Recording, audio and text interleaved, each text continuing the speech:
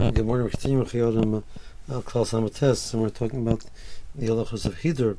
Rashi in Chumash continues and says that the Torah Kanim says there's another element of Hiddur, which is you should not be Soseir es devorov. You should not break down the statements that the Chacham says.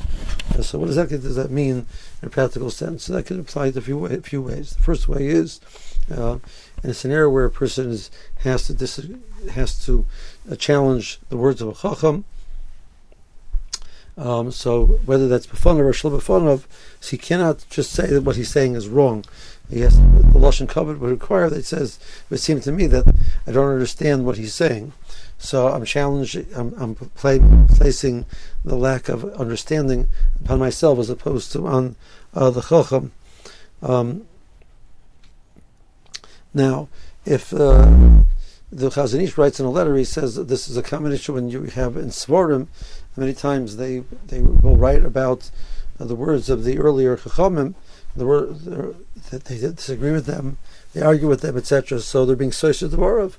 So how can I come along and say that I disagree with such a sefer, etc.? Why isn't that a problem with Soseir Devorov?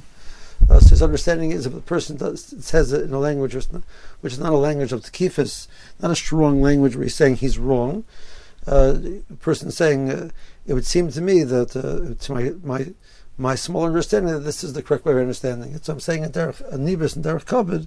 So that's not a problem of being Soseir es devorov because it's done derech anibus.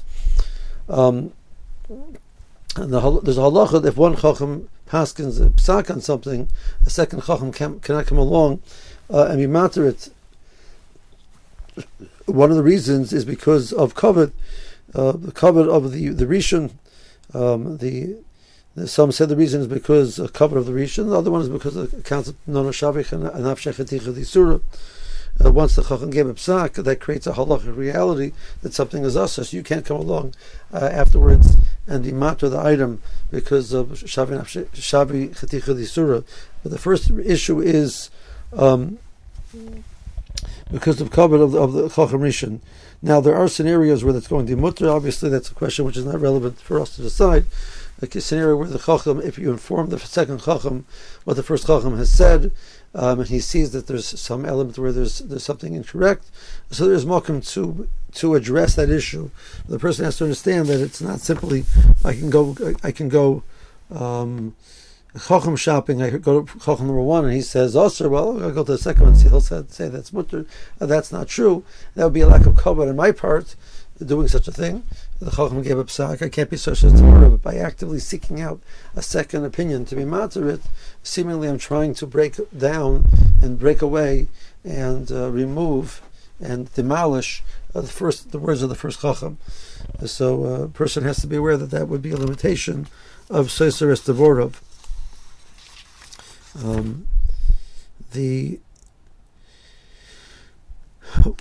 We spoke about the concept that the Chacham goes first, where he has a din of Kenisa Rishon. The Gemara in Shavuos talks about when you had a situation where people were coming to din a Torah in the Beis Din. There's a mitzvah to be makdim the Chacham that he should have opportunity to get his case dealt with first. So his case is judged first before the other cases. So the halacha extrapolates to any scenario where you're waiting for a turn, taking a turn or something, and there's a chacham there. It's appropriate to let the chacham go first, else the kavod Torah which is in him, both because of kavod Torah, and also there's another element which would be because of trying to minimize his bittul Torah. The Gemara over there in Shavuos says when it comes to specifically to case dinei Torah, that would seem to be inappropriate because the pasuk says kagadol tishmu. You're supposed to deal with each case with the same weightiness. You can't start judging this case is more important, this case is less important. This case is worth more money, this case is worth less more money. You can't do that. Each situation where we're judging a din Torah between two individuals has to be dealt with a tremendous amount of weight. The Gemara says the concept of kavod Torah, which is involved, is other. It's still more important. So we see how important this concept of being makdim this person is. So in case you have an opportunity to be makdim somebody in front of you, in the store. He's waiting. The Chacham is waiting his turn to be checkout in the checkout line.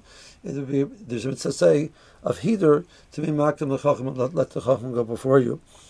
What about a situation where the supply is limited, and if I makdim him before me to get whatever it is, I might run out before it's my turn? The mitzvah say of being makdim him would still apply.